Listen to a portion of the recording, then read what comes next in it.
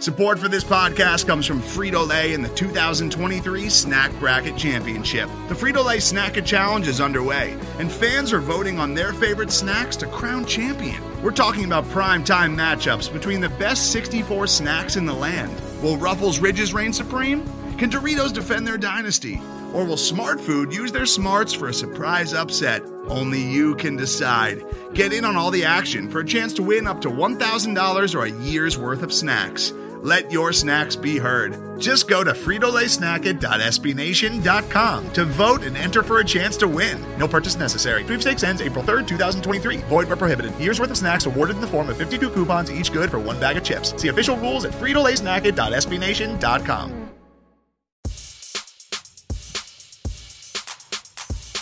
It's the Flyers Forecast with Steve Jaco and Craig Forsythe. Taking a look at your Flyers week ahead.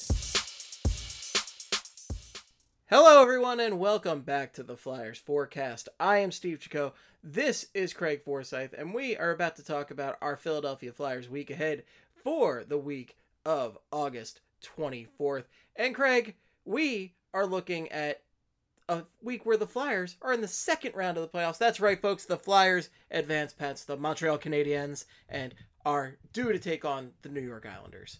Yeah, I mean, I'm pretty happy. All things considered, I'm just happy they won that fucking series. I mean, they haven't won one since 2012, and there's been some real boring kind of going through the motions playoffs over the years. But this year, it was actually exciting. I mean, you know, they have a team that can actually contend. And it's the first time we've been able to root for a team like that in the postseason. And it wasn't pretty, and it wasn't fun, but they got the job done, and now finally back in the second round. And, you know, this series may not be a lot of fun either, but I don't care. The Flyers have a goalie stealing games right now, and anything is possible. So that's the way I'm going to look at it. And I'm happy they're in the second round, and I'm pretty pumped that we get to keep watching Flyers hockey. Meaningful games. And deep in the postseason. It's a nice change of pace. It is a nice change of pace, and it's the first time since the year 2012 that the Flyers have advanced to the second round. Just to make a note of that, so I've been podcasting for actually since the 2012 season, I believe. And wow. Yeah, so this is only the second time I've gotten a podcast. I used to do the Flyers Faithful podcast with Hal Greenblatt, and this is only the second time I've gotten to talk about the Flyers in the second round of the playoffs, and which is wild shit. It is really just crazy that it's come to that. And it's the first time that Craig and I have gotten to discuss the second round of the playoffs. Yeah, we've been podcasting together. Yeah, so you and I started doing this on a regular routine in 2016-17. I think, but like 2015-16, we would do it occasionally. I think we would do like 1 or 2 podcasts a month. So I remember like talking about that 2016 series, which was fucking rough too, because I was like, Mason might be able to steal some stuff, and then he let in like the worst goal in playoff history, and that kind of went downhill. And then 2018 was another series where like it just wasn't fun to talk about. Like it just wasn't going to be a good time. So 2012 we were both at Flyers Faithful with Marcello and Kim and some other writers that a lot of Flyers Twitter knows about. But I think I did like 70 fucking recaps that year for the website. I just remember writing about the Penguin series and just being, God, that series was absolutely nuts. But I'm happy we're here again. It's you know, to quote our famous saying, it's been a while. Or definitely our famous saying that we came up with. So it's been a while, and hopefully it keeps going. I wanted to.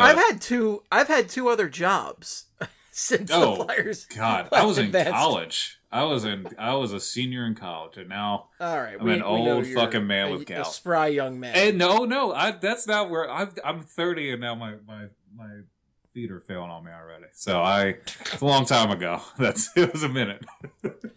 Yes, but as you said, like a lot of these past series were not that fun to talk about. And no, to be honest, this first series was not that fun to talk about. It's not fun either. Yeah. I mean, the Flyers won, so it's fun in that regard. But the actual hockey played was not that fun. I will say the one thing I did enjoy though is that the the Flyers and Canadiens became rivals very quickly. Yeah. In that series, like I can name at least like 2 or 3 Canadiens I can't stand now, which is opposed to before where it was I could name Carey Price and Drouin. That was pretty much it. Yeah, but Shea Weber, of course, former Flyer Shea Weber. Yeah, Shea Weber, former Flyer great. No, I'm with you though, and I think like the series overall was pretty painful, but it was exciting to me because the Flyers actually, they eked out playoff style hockey. We always hear annoying excuses for other teams that play annoying styles of hockey and come out winning, like the team the Flyers are about to play, but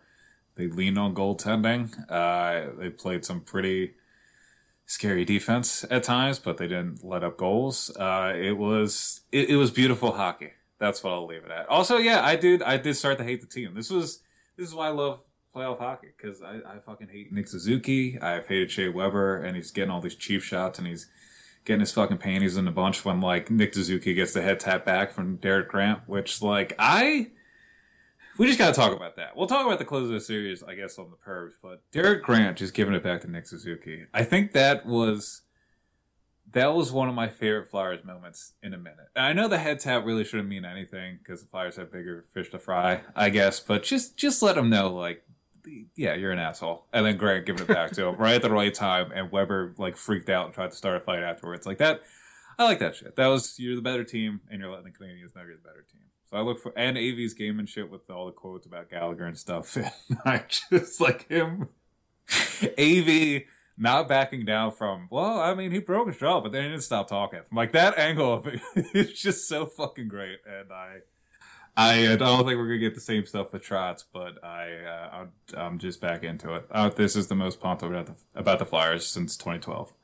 So let's do it.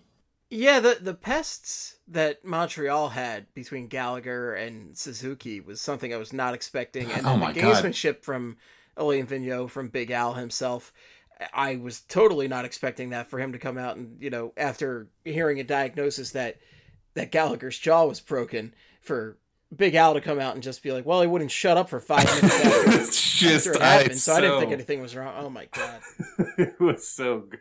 They also, like, Armia did a lot of annoying shit that series. Ben Sherratt was like an underrated dickhead. Like he was going around getting these jabs and all these cheap. Like they played their part. They were an annoying team to play against, and we're gonna get a lot of that with the Islanders too. So this is gonna be another series that I think is gonna.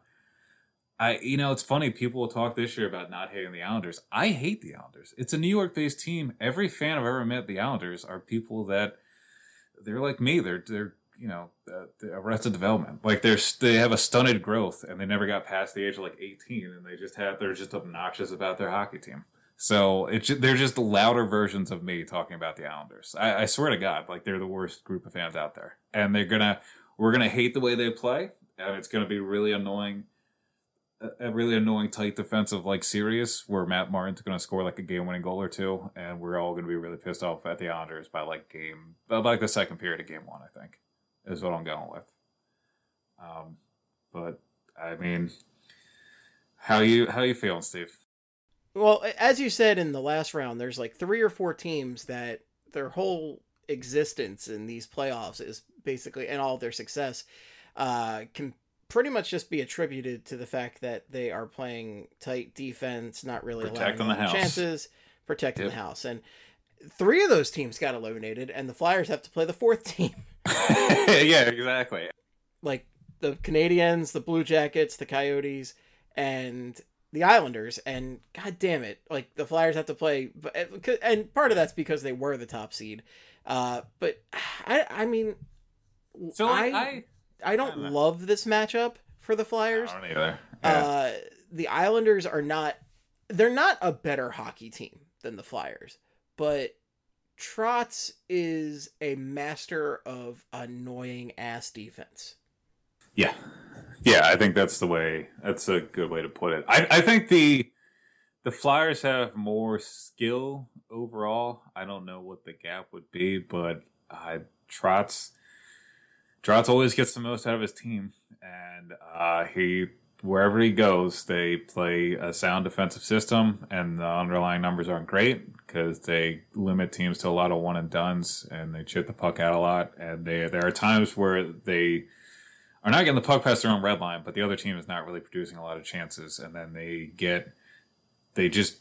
going to look a lot like the Canadian series, except the Canadians causing problems in the Flyers' defensive zone on the forecheck and stuff. I think you're going to see a lot more of it, like a counterattack stuff where the Islanders are making plays in their defensive zone that kind of set up chances going the other way. And Canadians had a lot of speed, and they caused Flyers problems by just kind of attacking the defenseman with a lot of speed and aggression on the forecheck. I think the Islanders can do that too, but I think the Islanders are a little bit of a slower team, and it's going to be a lot more low event, kind of a defensive system kind of hockey. Like, I think the Flyers are going to they're going to spend more time in the offensive zone this series. They're going to get better quality chances, and they're not going to look as bad for stretch. Like, they look bad against Canadians for stretches at a time because they have small, quick forwards that were just all over the place and could make you look bad on, like eluding pins against the board. It's like that. The Canadians rolled out those a bunch of times, create plays, like just sneaking up on people in the neutral zone to steal the puck or really pressuring people on zone exits. I don't know if the Islanders are going to be as effective with all that shit, but they're going to be a lot more difficult to score against. That's what I'm going with. That was a long-winded way of saying, get ready to hate more of this hockey. It's going to be another very, not high-end. It's going to be minimal scoring chances. The goalies are going to play great, and they're not going to see a lot of action on the scoreboard. What's interesting to me about the difference between the Islanders and the Canadians with this system, though, and the type of defensive hockey they're playing, is the Canadians have one of the top goaltenders in the league and one of the top defensive threats in the league, and Carey Price and Shea Weber, respectively. Whereas the Islanders, they've got Varlamov, who's good, but he's not Carey Price. And No. They don't have anybody on their defense that's really at Shea Weber level. So they don't. I'll talk about the goalies because the goaltending is going to be another huge factor in this series because the goalies define the Flyers Canadian series. And also their defense, they don't have a Weber type, but their entire defense right now are kind of bigger guys that can move, and none of the pairs are getting pinned in their own zone, and they're all kind of driving play. So, the defense is it's going to be pretty stout. And Ryan Pulock, I'll talk about him in a second, but I don't think people realize the kind of offensive presence he has to go with his two-way game. But we'll talk about goalies right now. So Varlamov during the season, 19-14-6, 914 save percentage, 2.62 GAA, and 2 shutouts in the bubble. Played all 9 games for the Islanders. 7-2, 934 save percentage, 1.67 GAA, and 1 shutout. A couple other things about the team defense in front of them. The Islanders haven't allowed 30 shots against in a single game yet in the bubble. Comparison's sake, the Flyers, who have been playing, I still think they've been playing pretty stout defense. I know the underlying numbers weren't great, but I think they did a pretty good job of cutting down a lot of cross-ice chances and odd-man rushes and breakaways for Hart last series. But even with that said, for their 9 games, they allowed 30 shots or more on net. And the Flyers led the league this year with 42 games where they forced the opponents to under 30 shots. So the Islanders, Varlamov's making a lot of saves, but at the same time, the Islanders are really limiting the work he's got to say. This brings me to Hart, and then talk about Price and Holtby and how the Islanders, if you want to look for positive, the Hart's going to be the toughest goalie the Islanders have faced yet in the bubble. So we'll see how much that alters what they want to do. But Hart, in the bubble, 6-2-0, 943 save percentage, 1.71 GAA, and 2 shutouts. The man is on fire. He is the reason why the Flyers won the last series, and it's not. He's been maybe the most important player so far in the bubble for any team. Just kind of looking at stats and everything. He's up there. I don't know if he's the best. That might be a wild statement to say, but when you look at, those 2 shutouts were close games, and 1-0 and 2-0, and game 1 was a 2-1 game, and they leaned on him a lot in that series, and there really wasn't any part of that series the Flyers dominated, so they needed some good goaltending. Let's see. So one of the stats I'm looking at is for goals against and then expected goals against. So you want that difference to be, you want to have the least amount of goals against with a higher expected goals against total. And out of the 12 goalies that played 300 more minutes in the bubble at 5-on-5, I think Hart has the best difference when it comes to goals against and expected goals against, and Price was second. So that Flyers-Canadian series was a huge goaltending duel where Hart ended up having the best quality starts and outings out of all the goalies in the first round, and Price was second. So Price did a lot in that series, too, to keep the Canadians in it, but the Flyers won a goaltending duel. And meanwhile, the Islanders played Holtby, who was one of the worst goalies in the first round overall. So another stat, too, is goals saved above average, and that's supposed to be another variation of looking at like the quality of saves you made based on the quality of chances you saw against, and you want to be higher positive values are better than negative values. And among the 12 goalies that qualified, played 300 minutes more, Varlamov was second, and then Holtby was 12th.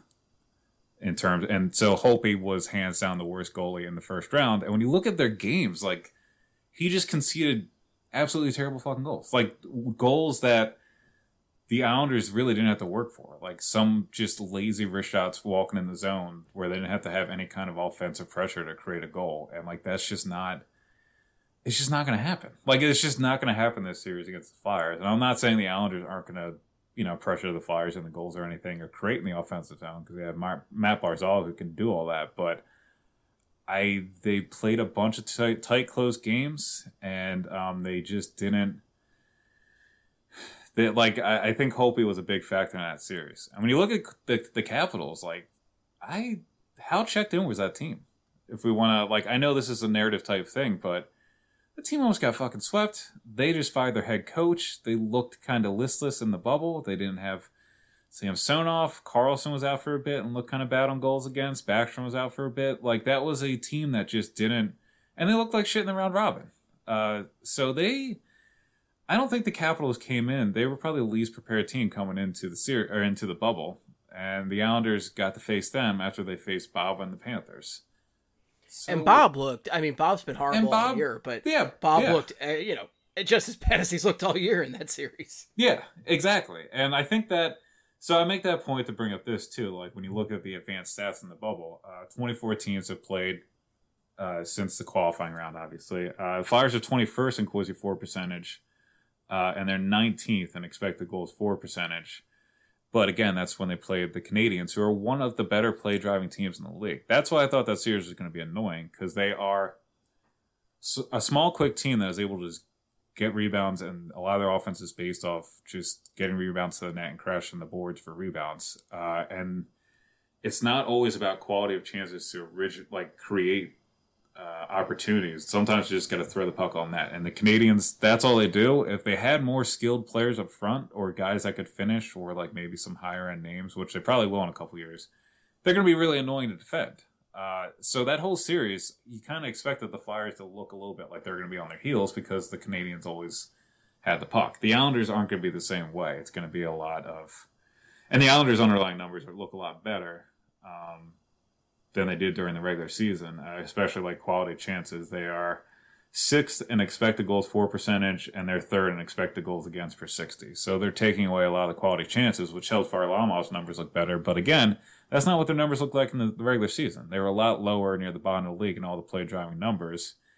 And I think it looks better in the postseason, mainly because they played two teams that the Panthers are losing that series. Again, the Panthers, from their own side of the red line in, is a mess. They don't really have a good defense, and Bob loves to give up goals now. They have a lot of offense, and it's maybe not the most structured offensive approach, but they got a lot of skill up front. But that I didn't give the Panthers a chance because the Islanders are just too well of a put-together team, like an actual team. And then the Caps have kind of looked disinterested. So I think if you look for ways that the Flyers could win this series, I think that's it. Is you hope that Hart's ability in net is too much for the Islanders, and you hope the slow down, the Flyers just playing a faster version of a team that's going to cause them issues in terms of controlling play in the puck, that kind of prepared them for a team that's going to slow down and try to do the same thing to them. So that's, I think for me, that's what it comes down to is you hope the goaltending happens and you hope that the change in style of play from high event, often not having the puck and kind of defending your own end a lot more, the switch to a slow down approach where you're kind of trading chances more and it's a lot more plotting up and down the ice. I hope that plays to the Flyers' advantage. But we'll see. Yeah, I mean, it's going to be a tough one, but I think if there is reason for optimism and hope in this series, it is the fact that the goaltending and the defenses that the Islanders have played so far just have not been as good as what the Flyers have to offer. Yeah, and I think, and you talked about defense too, and they don't have a guy named Shea Weber, and they don't, but they do have a pretty solid defense. I'm going to talk about Ryan Pulock for a second. He had 10 goals and 35 points on the blue line this year. One of 19 defensemen scored 10 goals or more this season. Provorov was 1 of 10 with 13 or more. Just wanted to throw that out there. Pulock also had 10 goals in 17-18, 9 goals in 18-19. So he's got 29 goals over the last 3 seasons, which for a defenseman is pretty good. I mean, I equate 10-goal seasons on defense with a 20-goal season for a forward. I think that's about the same amount, like how often it happens league-wide each year. And then on top of that, he has a slap shot from the blue line. He's got a booming slap shot, and he's going to utilize it a lot. He led all defensemen this season with 89 slap shots, and he already has 10 in the postseason in however many games. And he beat Bob with one. I think it was game 2 of that series, but it was an unscreened slap shot, and he put a 5-hole on Bob. So that's going to be an issue because you compare that with Weber, and also Brendan Gallagher was a pretty annoying net front presence. That his presence in front did create a couple goals for the Canadians, and his ability to just get to the net and throw the puck on net for rebounds. That created goals in that series. So the Islanders are going to have Pulock, and they're going to have Anders Lee in front, who is just a bigger version of Gallagher, who just mops up rebounds and just vacuums them up. So I think that dynamic of like a booming slap shot from the blue line into traffic with an annoying net front presence, we're going to see that again in this series. And Anders Lee is nothing. He doesn't get talked about as much as Gallagher, but he's also pretty annoying to play against. He's got a 40-goal season, and he just scores all of his goals from like 5 feet away from the net. Oh, goody. Yeah, exactly. It's going to be a lot of fun to watch. Does he also dive bomb the net every chance he gets? Like, that was one of the things that was really pissing me off with Gallagher, was just like, it was basically open season on Carter Hart, the way he kept diving into it. Oh, yeah. Yeah, no, I think, and like, Gallagher, he did a lot of that annoying shit. He's not going to be, it's going to be the fucking Islanders' fourth line that is going to be such an annoying narrative in this series, because they are going to piss off the Flyers, and Trotz is going to throw them out there at times against the top 6, and like, Clutterbuck's going to get hits in on Giroux and Konechny, and then they're going to talk about how they're knocking them off their game, even though those lines are probably going to drive play against the fourth line. It's going to be annoying as shit. So, Anders Lee, I don't know if he's going to be that much of an asshole, but they still got Clutterbuck and Cizikas and Matt Martin to be that, like, annoying line, which I just have a bad feeling. God, that's one of the things I'm worried about is, like, he's going to throw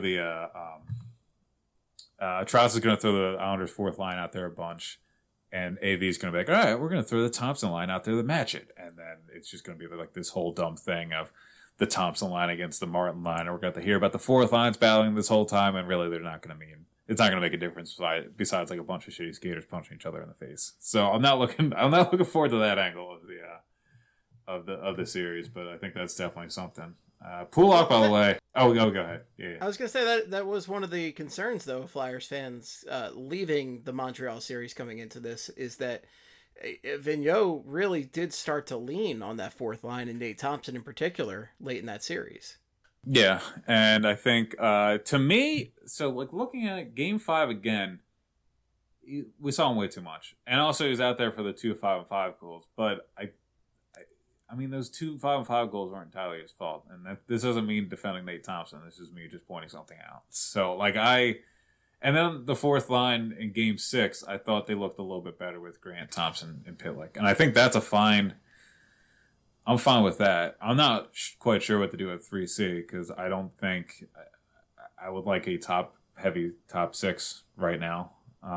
So if that means like maybe Drew, Couturier, Voracek, Farabee, Hayes, Konechny, and then you have Lawton as 3C. But I that hasn't really worked, or they haven't really. AV hasn't really gone back to it. So I'm not quite sure what they do at 3C because I don't know if I really want Grant back at 3C and Thompson back at 4C right now.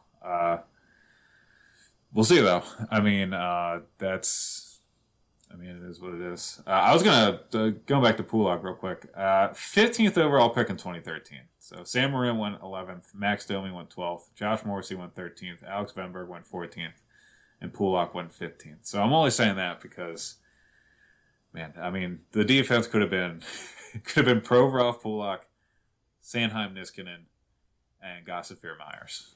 And you're just asking for it. You just want the Moore and Moffat to come out of their hidey hole. I'm just saying, like, look at this. Listen to those three pairs and tell me which one of those three pairs you don't like. They all look pretty good to me. I mean, I'll take any one of those three pairs right now. But let's talk about the units that the Islanders have been throwing out there too in terms of lines and pairs real quick. And we'll stick with defense since we talked about Ryan Pulock a bit. Adam Pelech is their other top line or top pair defenseman, and together, Trotz has used three main pairs this entire time they're in the bubble. It's been Pelech and Pulock.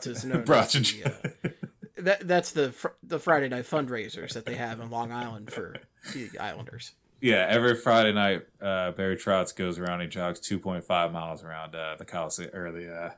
Yeah, whatever the hell the whatever the hell. As I said on Twitter, I mean, the Islanders really have the advantage this time because it's the nicest home stadium they played in all year. Yeah, they finally know where they're playing, so they're at ease. Their soul's at ease, and they can relax and focus on the game. But that's So after you do the broad shots, you can focus on these pairs, and the three main pairs have been Pelech, Pulock, Andy Green, Nick Leddy, and Devon Toews and Scott Mayfield. And Green Leddy, we'll talk about that in a second. But Pelech Pulock is pretty good. They do a really good job in limiting and suppressing shots and chances against. And Pulock also is pretty good. Compared to the rest of the league, he's pretty good at generating goals per 60. And so far in the bubble, they have a 51.76 Corsi for percentage, 56.93 expected goals for percentage, and are winning goals 4 goals for, 2 goals against in over 100 minutes. So they are pretty good top pair. The second pair of Green and Leddy, they have a 57.19 expected goals for percentage, 6 goals for and 0 goals against in 88 minutes. However, out of the 33 pairs that have played 80 minutes or more so far in this postseason, they are one of 4 pairs that haven't allowed a goal against. And that is just not going to continue. Because one of the reasons why they got 6 goals was Nick Leddy scored 2 goals against the Caps. He had 3 goals in 60 regular season games. So I don't bank on Nick Leddy being a goal scorer again this postseason. Also, their PDO. So PDO is a stat where if you combine the shooting percentage and save percentage of a team or a player, it's supposed to break out to 100. And that means they've been pretty level in terms of luck. Like, they aren't getting lucky in terms of shooting. They aren't unlucky with their goalie giving up bad goals against. One way or another, their shooting percentage and their save percent works out, so they're pretty even. If a team's around like 92, 93, they're pretty unlucky. Teams around like 106, everybody's like, oh, why are they so lucky? This fucking pair is at 117. So they haven't allowed a goal against, so they have 100 save percentage. And apparently when they're on the ice, the team is shooting 17%. So that's just not going to continue. Just because of these two guys, and Andy Green loves to get hemmed into his own zone, and Nick Leddy is not a point-producing guy. He kind of helps with the transition play. But like that, they're just not going to continue at that rate. So if the Flyers can attack this pair and kind of flip the outcome like how they produced in the first series and make them a net negative for the Islanders, I think that's how they can kind of attack this defense. Because the third pair is pretty good for a third pair, too. They've gotten 4 of the 5 goals while they've been on the ice. And out of those 33 pairs, they are 7th when it comes to 1.73 expected goals against per 60. So all 3 of their pairs are pretty good when it comes to limiting quality chances against. They're all within the top 8 out of those 33 pairs, but they're all pretty good at getting the puck out of the zone. They don't usually get hemmed in the zone, but Green and Leddy, I think, is the pair that they can take advantage of. Okay. And Green and Letty is the one that the targeted pair, if you will. Yeah, I'm thinking that, and whatever pair Justin Braun's on for the yeah, that's who they're gonna be, and that's the thing that's gonna shoot at me too. Is I think Trotz is gonna he's gonna know how to get Barzal, Lee, and Eberle out there against Braun as much as possible, especially in games 3, 4, and 6. So that's something I'm kind of worried about from the Flyers' perspective. And I think defensively for the Flyers, I think Matt Barzal is going to be a problem. The Canadians didn't have a player like Barzal, and he is a player that can disrupt the entire pace and sequence of this series. Because this is going to be a series where I think the Flyers are going to be able to get the forecheck going.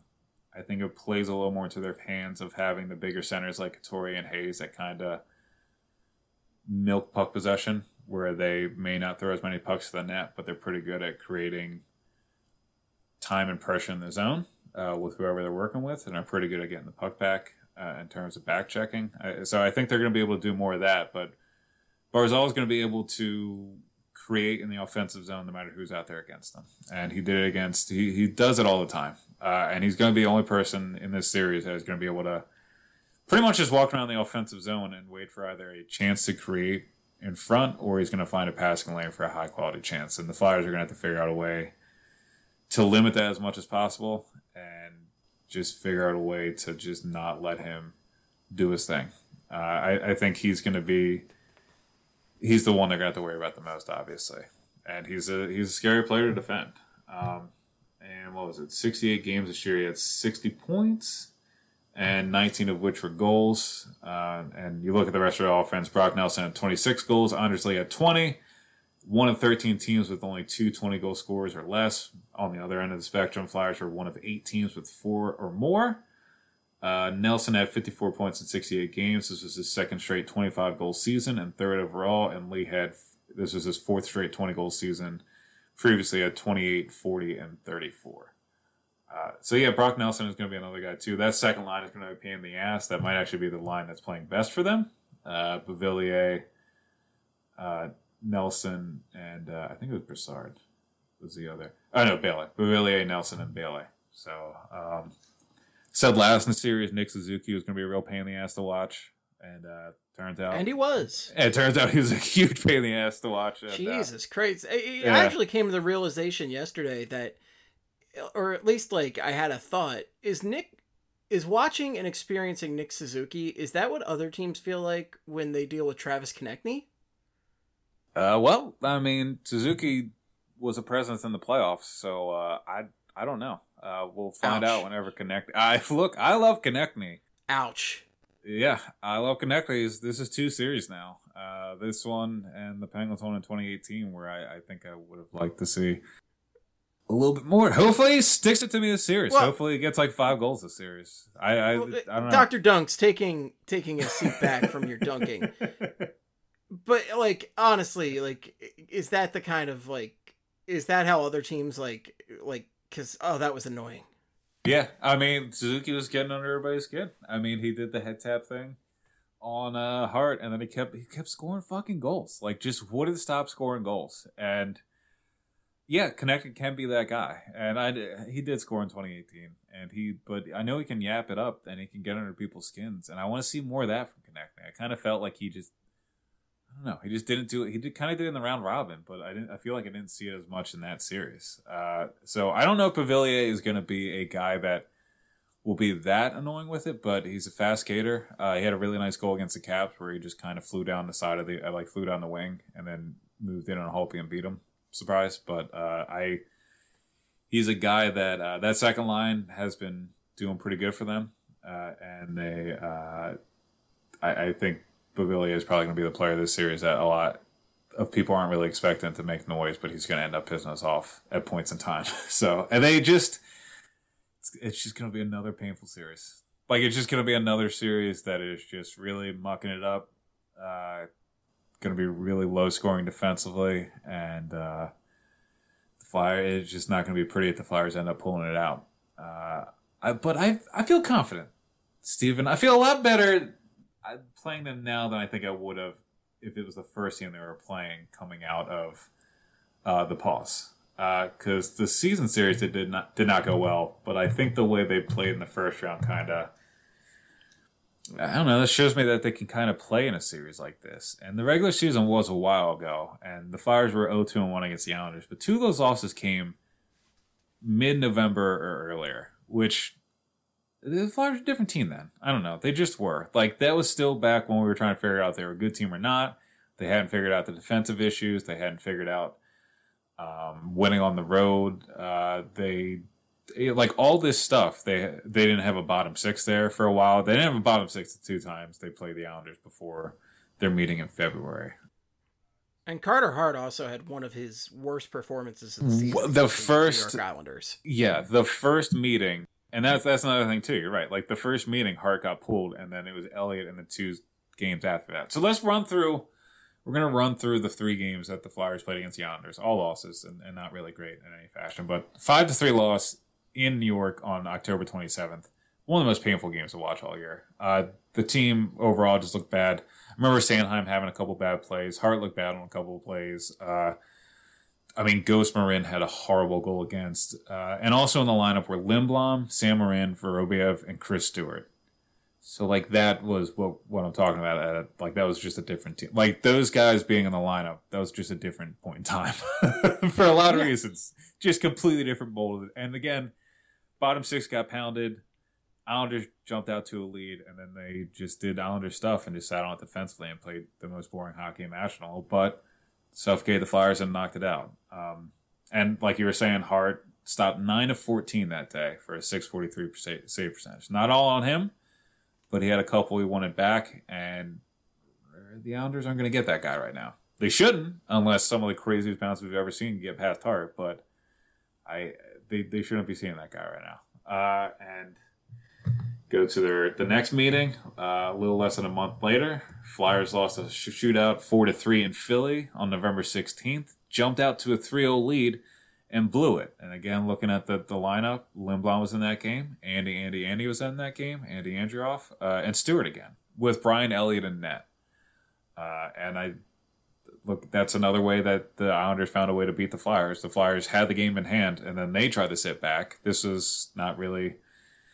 That was an issue they had early in year 2. They didn't always go on the attack. And the Islanders took it to them, stormed back, and then the Flyers found a way to lose. So 2 different ways to lose, which isn't really encouraging.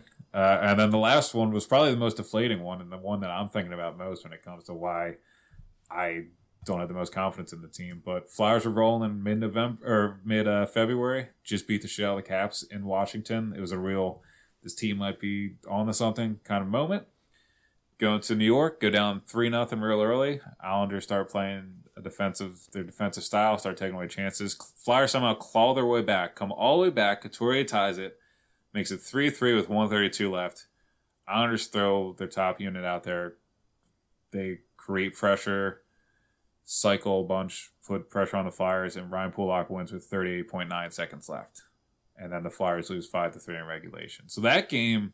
Yeah, like, that game was Islanders came out, did what they wanted to do, kind of sit back, took it easy, and then the Flyers clawed their way back somehow, miraculously, and then it was all for nothing. So I want to point out that the first 2 games really weren't what the Flyers are now, and then the third game was, over 6 months ago, but god damn, it was over 6 months ago. That's a little nuts, but still, it was the 3 different types of games, and the Flyers found a way to lose each and every one of those games, which I feel like is a compliment to the Islanders. Like, this is why the Islanders are annoying, because there's no indication, nowhere in the numbers, nowhere when you watch tape, nowhere you look for skill in the roster.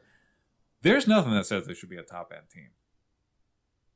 Trotz is a fucking master when it comes to pressing buttons. And they play good enough defense. And what this man does, it's magic. How it really is magic. Because he's done it his entire career. He did it with some very not too good rosters in Nashville. And Washington, he should have won 2 or 3 cups there, but that's just that team. But the fact is, he did win the cup, and then the Capitals decided, let's not pay him. Yeah, and we could ask the Caps how that's going. But you're right. This is the 3rd different team he's been with. Well, they just fired a coach today, so Yeah, they might have to talk to him about it, but they're a different team 20-something years, and he's won everywhere. I mean, Nashville won a couple playoff series in Nashville, which to me, at that point in time with the franchise, I'm counting that as winning something. And then he took the Caps team that we saw choke year in and year out and finally pushed them through to become a team that won it all. And hopefully he doesn't do that shit with the Islanders, but I think when it comes to Barry Trotz, this is like the worst formation he could get for... It's a team that commits defensively. They have one game breaker that can break through any other team's defensive system and can kind of help create chances and a goal when you need it, and Barzal. And then Varlamov isn't like an elite goalie. He ain't bad though. Like he's gonna help. He could steal a game or two this series, or he's gonna come through at big points in the series for him. He's not Carey Price, but he's also up there in the goaltending in terms of like the underlying numbers when it comes to goaltending. So when you look overall in all situations, here are the numbers between Hart and Varlamov. All situations, so not just 5-5. Hart, .943 save percentage. He led the 12 goalies that qualified in terms of 300 minutes played. 6.34 goals saved against average, so he's second in that, which is pretty good. And then 13 goals against, 18.57 expected goals against. 5.57 differential is the second best among those 12 goalies. And then also for perspective in the first round, Price had the best differential in that. So he saved the most goals for the Canadiens. He saved more goals for the Canadiens than any other goalie saved goals for any other team in the first round. So it wasn't just Hart stealing the games for the for the Flyers. Like Price was doing some work for the Canadiens there too. And then Korpisalo was third with 5. And we know what Korpisalo did in the first round. Varlamov, .934 save percentage, which was fifth in the goals saved above average, and then 15 goals against on 19.02 expected goals against, fourth best differential. So he's been playing pretty well as well, but just not quite on Hart's level. So it's gonna be another goaltending duel. Like there's gonna be a lot of similarities between this series and Canadian series. It just might be slower. And the Flyers might be able to kind of create a little bit more. Or it's going to look like the Flyers are dictating pace a little bit more. Because we didn't have that comfort against the Canadians. Flyers kind of looked on their heels the whole series. And I'm hoping that does not continue. Today's episode is brought to you by Cars.com. With over 2 million vehicles and 50,000 more added every day, Cars.com will match you with the perfect car for you, your budget, your life, your style. And if you're ready to say goodbye to your current car, Cars.com will get you an instant offer to cash it in. Just start by entering your license plate and get matched with a local dealer who will write you the check. So whether you're looking to buy or sell, just go to Cars.com. It's magical. Most of the time, we talk about tech in terms of a handful of gigantic companies, like Google, Meta, and Apple. But some of the most interesting stuff we find online is the product of a single person. When you're working on your own, I think there's this beauty of being able to come up with an idea and then implement it then in that moment. You don't have to have permission from someone else. There's no red tape. In the Vergecast series Solo Acts, we'll get to know these people, the tech they use to get stuff done, and the obstacles they face trying to compete with the giants. Some people that I talk to and my friends are like, your competitors are Zuckerberg and Musk. Like, aren't you kind of like afraid of that? Every Monday, our friend Ashley Esqueda will be curating and hosting these interviews and sharing with us what she's learned. I can't believe the McRib locator was originally a tornado locator. Right. Pretty wild. Listen to our Solo Acts miniseries now in the Vergecast feed, anywhere you find podcasts. Yeah. So looking at the Flyers side of the puck, considering that they completely changed a lot of their style to better play against the Canadiens and everything, who do you think are the pivotal Flyers for this series coming up?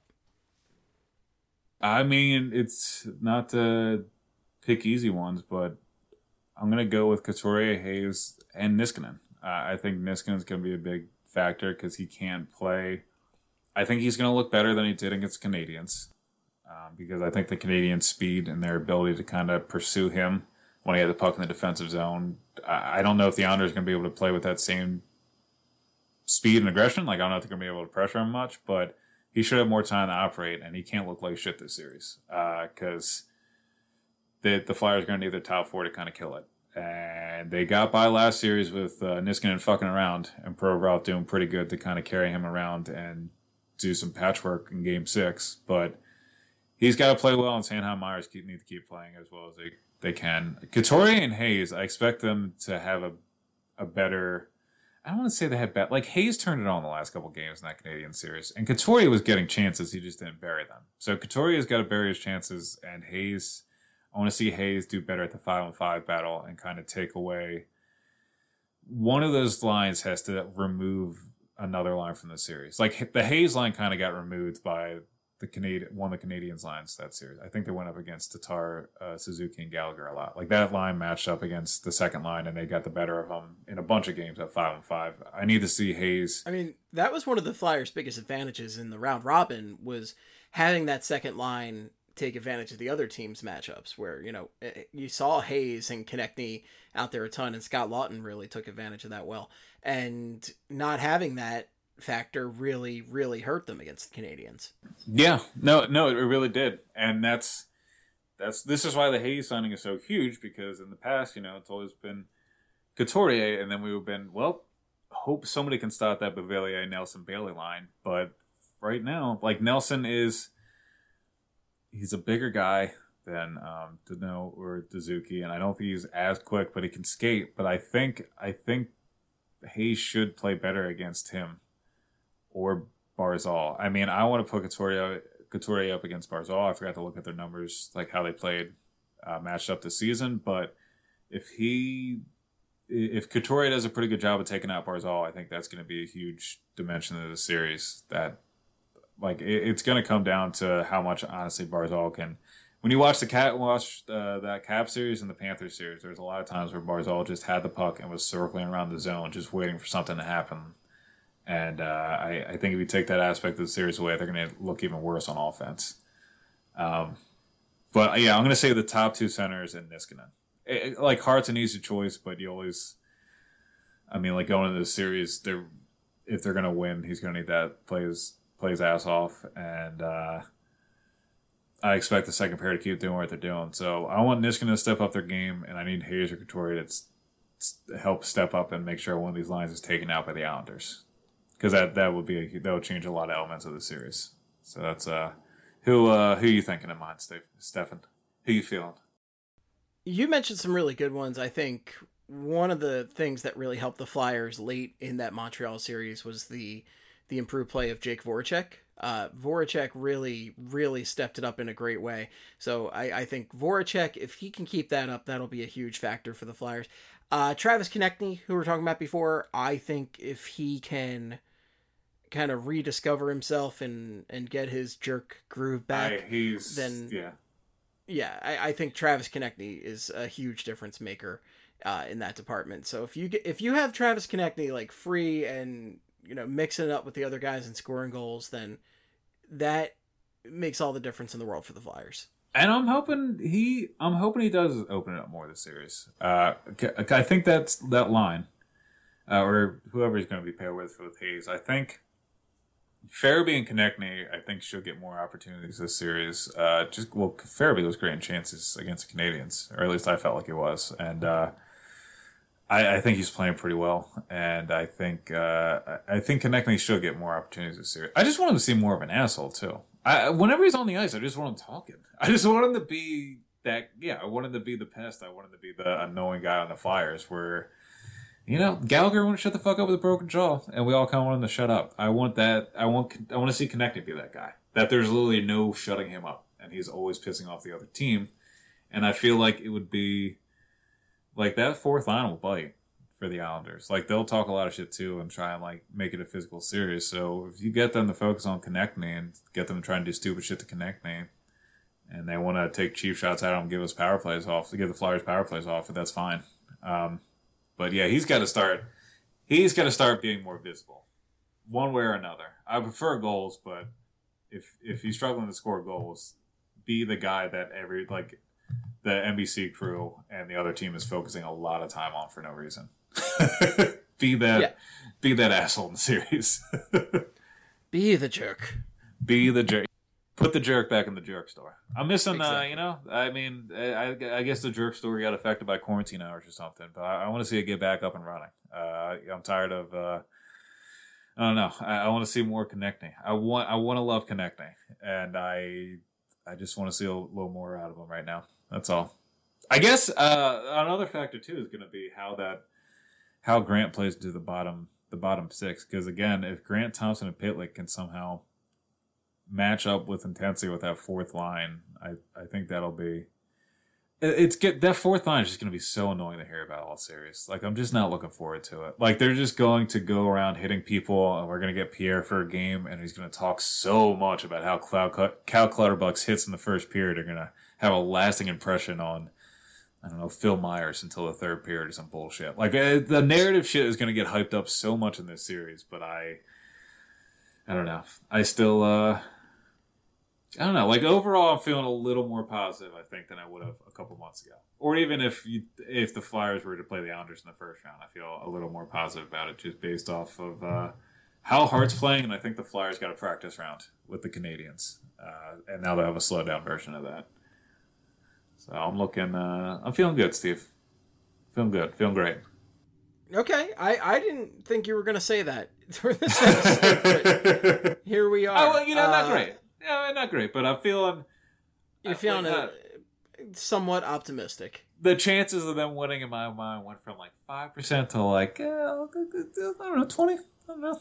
Like, I don't know. See, I don't see it as a 20% chance. I see this as like a 50-50 series. I think it could go either way. It's the same way I feel about Boston, Tampa Bay. Like, I really feel like either of those series Boston, yeah.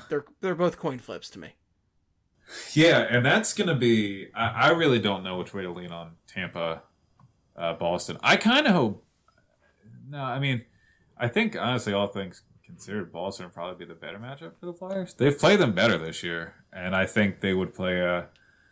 I think they'd be a little bit slower compared to the Lightning. The Lightning just scared the shit out of me because I think the Flyers' forecheck doesn't really matter against them because they have a lot of dudes that can just create at the blue line. And just, like, when the Flyers try and attack while they're up, it just doesn't matter. Like, we saw that in the round-robin game. And also, the Lightning just took it to them during the regular season. So, that series, I don't know. Out west, I got both the top seeds making it out. I think so, even though Dallas did to Colorado last night. Yeah. This is part of me, the revisiting my opinions and shit. I picked the Stars as a dark horse out of the West this year back when we did preseason predictions. Just saying. I know those preseason predictions like a year ago now, but I did say the Stars, who don't score goals at all. Almost a year. It's weird. It's been really weird. Like, they're going to be doing...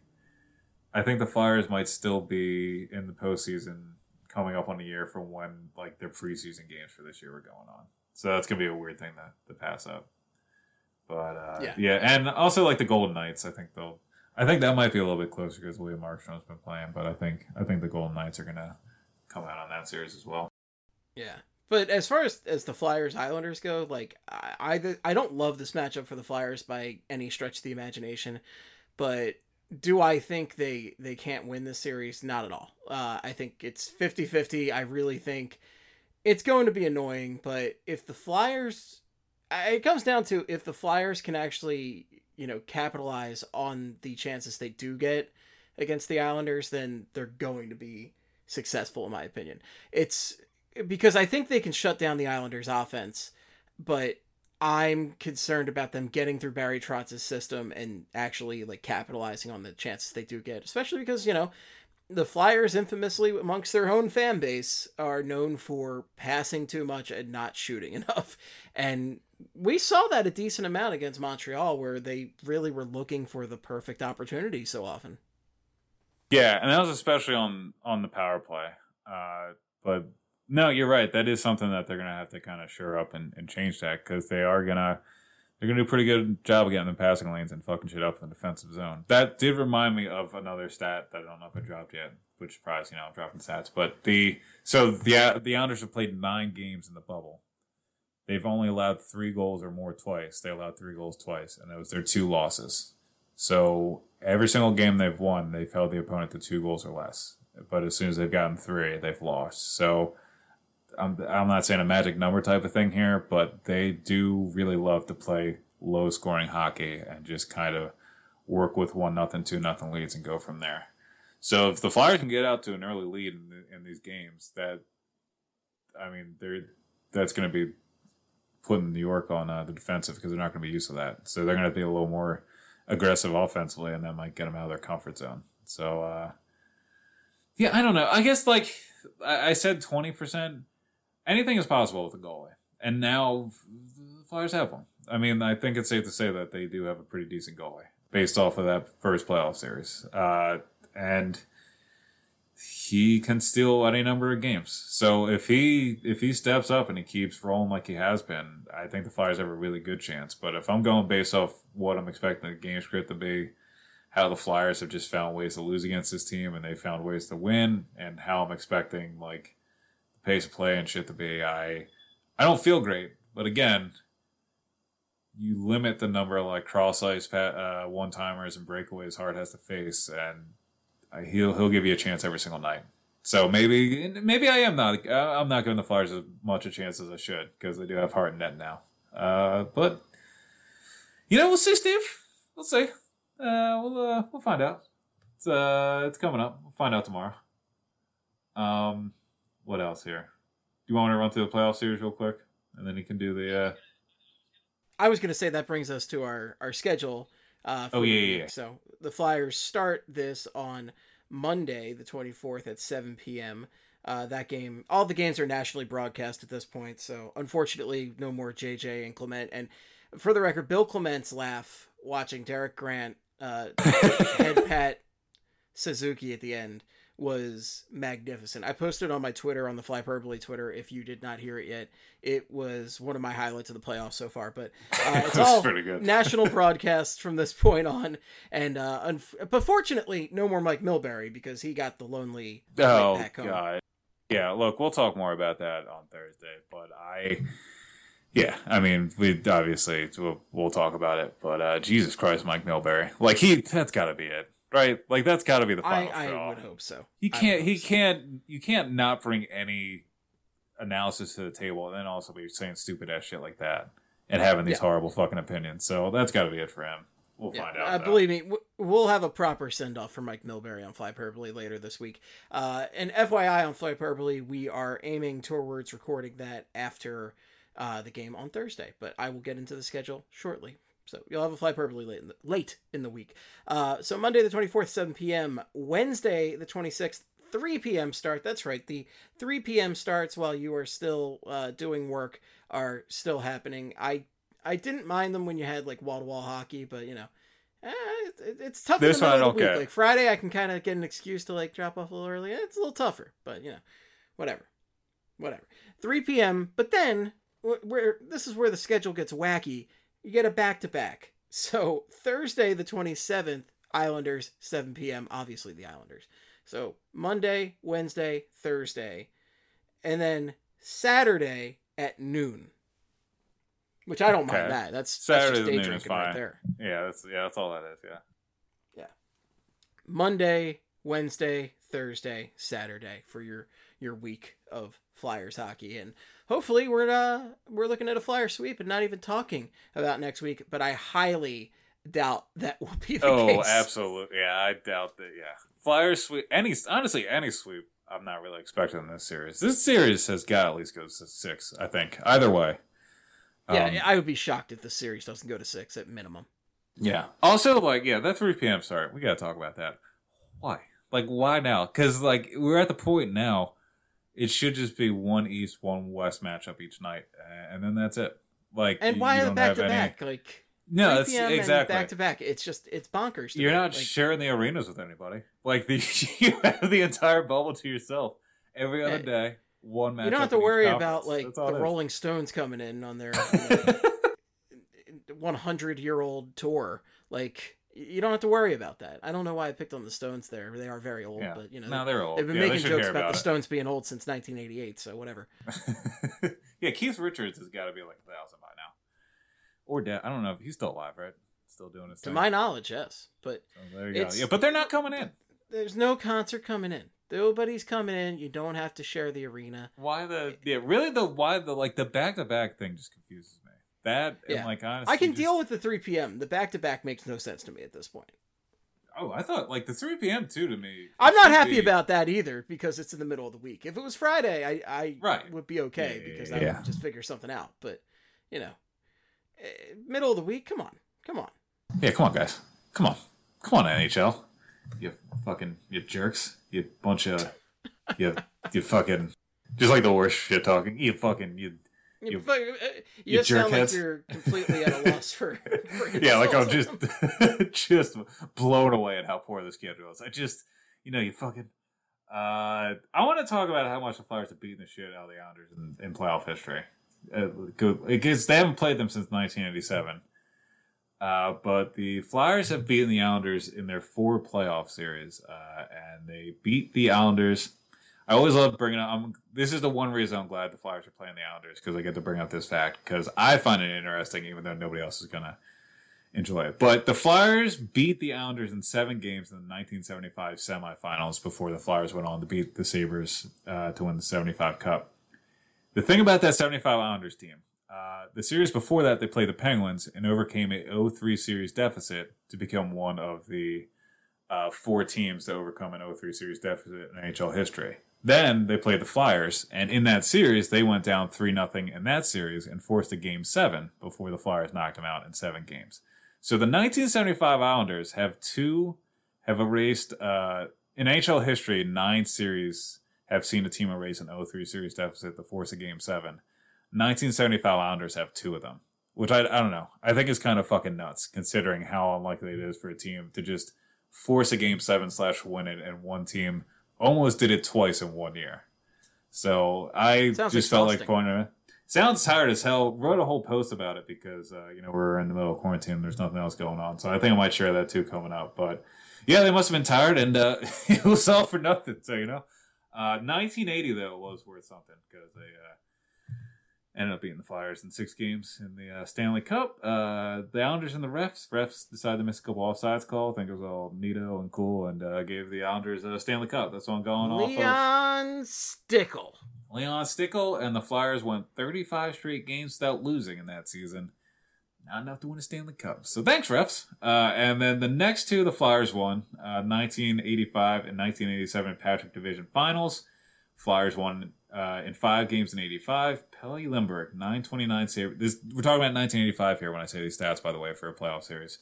929 save percentage and 2 shutouts, which is basically the Lord's work. I mean, there's no. And then Philly lost in the 1985 Stanley Cup Final to the Oilers in 5 games. Tim Kerr got hurt. Some other stupid shit happened.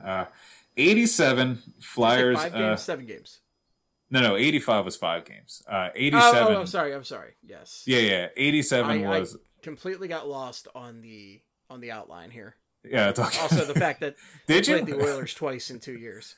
You got lost in this thrown together haphazard 5-page outline? No, that's not possible. 1987, the Flyers beat the Islanders in 7 games in the Patrick Division Finals. Ilka Sinisalo, 2-goal game. We talk about a lot of random Flyers on this podcast. I don't know the last time we mentioned good old Sinisalo, but 2 goals in a 5-1 Game 7 win, and then that's the series the Flyers lost in 7 games to the Oilers in the Stanley Cup Final. J.J. Daniel goal in Game 6. Ron Hextall being called the greatest goalie ever by the greatest player ever. Yada, yada, yada. So that is... There is one common thread in all of these matchups, though. Flyers went to the Cup. Uh-huh. So, just saying. Just saying.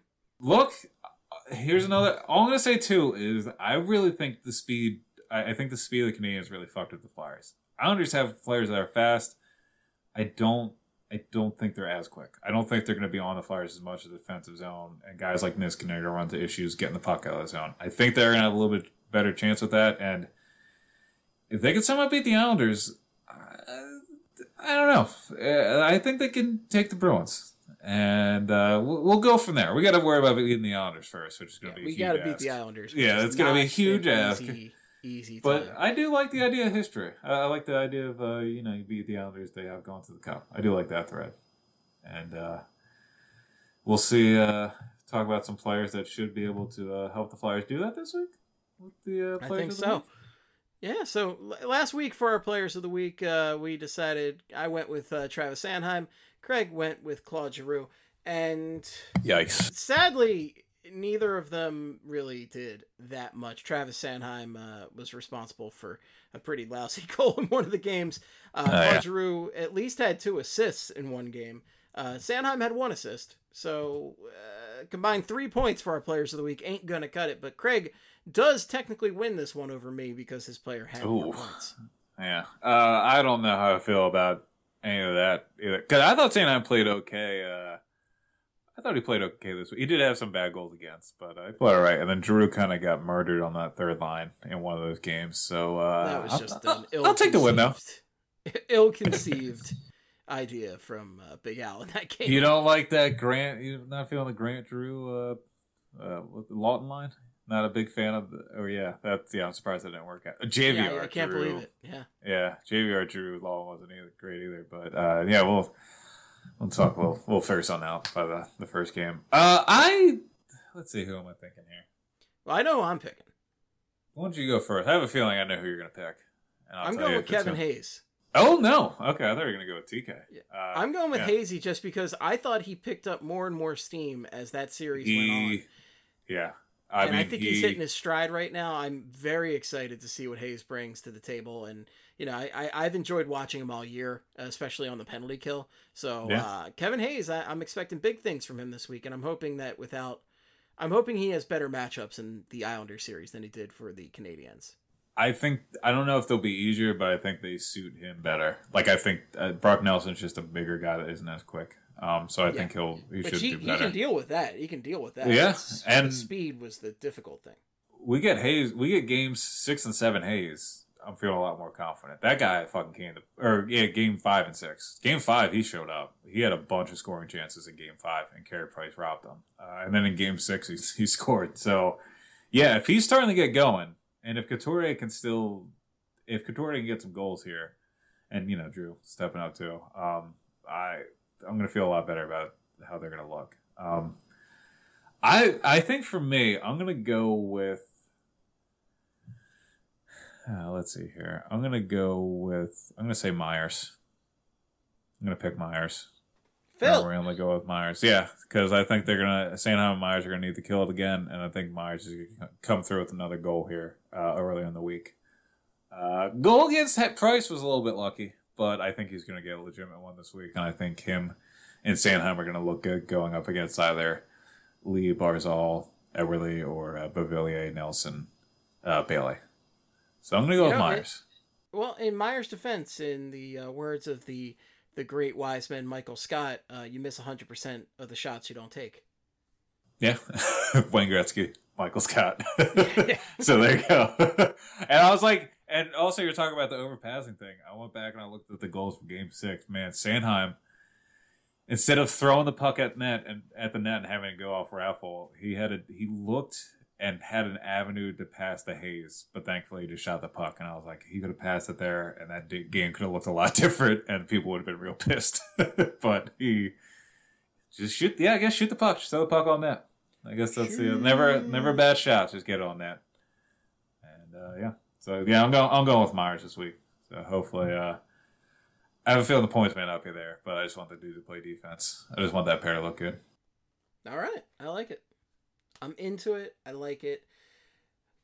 Deep breath, guys. It's going to be an interesting week ahead. I mean, for all we know, we could just be, calling for doomsday and the Flyers can come out on fire. But we won't know until we see the series. It should be, again, a little bit more of the same, but different. So, we won't know until the puck drops, though. Yeah. Same misery, but new version of misery. I think it's a good one. Like a variation of the misery. So it's not going to be fun. You're really setting up some exciting hockey, Craig. Yeah. I'm not selling the product. I'm here to tell you what to expect out of the product. It's not my fault the league's gonna, we gotta watch this series, but we do. And here we are. Technically it's the Flyers' fault because they did too well in the round robin. Yes. Yeah, honestly, that's I don't know. I don't know if I want to be playing the Lightning right now. Or the Bruins. It's all yeah, these last 3 teams are Are not cool. Playoffs. It's gonna be rough. Yeah, that is the playoffs. Can't really expect to play a bunch of cupcakes each round. So yeah, that's we'll see what happens. Yeah, we will see what happens. Folks, that's all we got for you on the forecast this week. Again, Islander series, if it's not a sweep either way, we will be back with another forecast next week and Flyperbole later in the week. If you have any feedback for us, the best place is on Twitter. You can reach Craig at SportsAreBad. Yeah, I think I'm gonna try and keep doing the goal articles, but I'm not gonna do every single goal. I'm just gonna pick out one or two a game and then try and write something else each week. I want to start. I want to do more narrative pieces or kind of like emotion/opinion pieces during the playoffs too, and not just break down every single goal. But I'll see. I mean, we'll see if anybody has a reaction to that. Or if they decide I should keep doing the goal articles, whatever. But I'm going to start trying to slow that down and kind of pump out more stuff too in terms of like just the emotion of the series. So that's what I'm going to start trying to do this series. So that's what I'm working on. All right. We will be on the lookout for it. You can reach me at Flyperbole or at Esteban, but for your hockey needs, make it Flyperbole. Follow BSH Radio, follow Broad Street Hockey, and be sure to check out all the great podcast offerings we have for you on Broad Street Hockey, checking out the competition, post games, and of course, BSH Radio. Lots of good stuff headed for you folks. Thanks again for all your support. Wear a damn mask, wash your hands, social distance, all that stuff. Until next time, in the words of the great Gene Hart, good night and good hockey. Hello, I'm Nilay Patel, the editor-in-chief of The Verge and host of Decoder, a business podcast where I interview CEOs about big ideas, the problems that come from those ideas, and how they make decisions. It is also surprisingly about org charts. It comes up a lot. We're launching a new limited series that we're calling the Centennial Series, where I talk to CEOs of companies that are over 100 years old, like Xerox, Barnes & Noble, and more. There's no 100-year-old company that's without its struggles, and it's been fascinating to talk to these CEOs about which parts of these companies' history are important and which parts they can let go. A little spoiler for you, if a company is over 100 years old, there's a lot of drama to talk about. It's been a good time. You can listen to the Centennial Series right in the Decoder feed.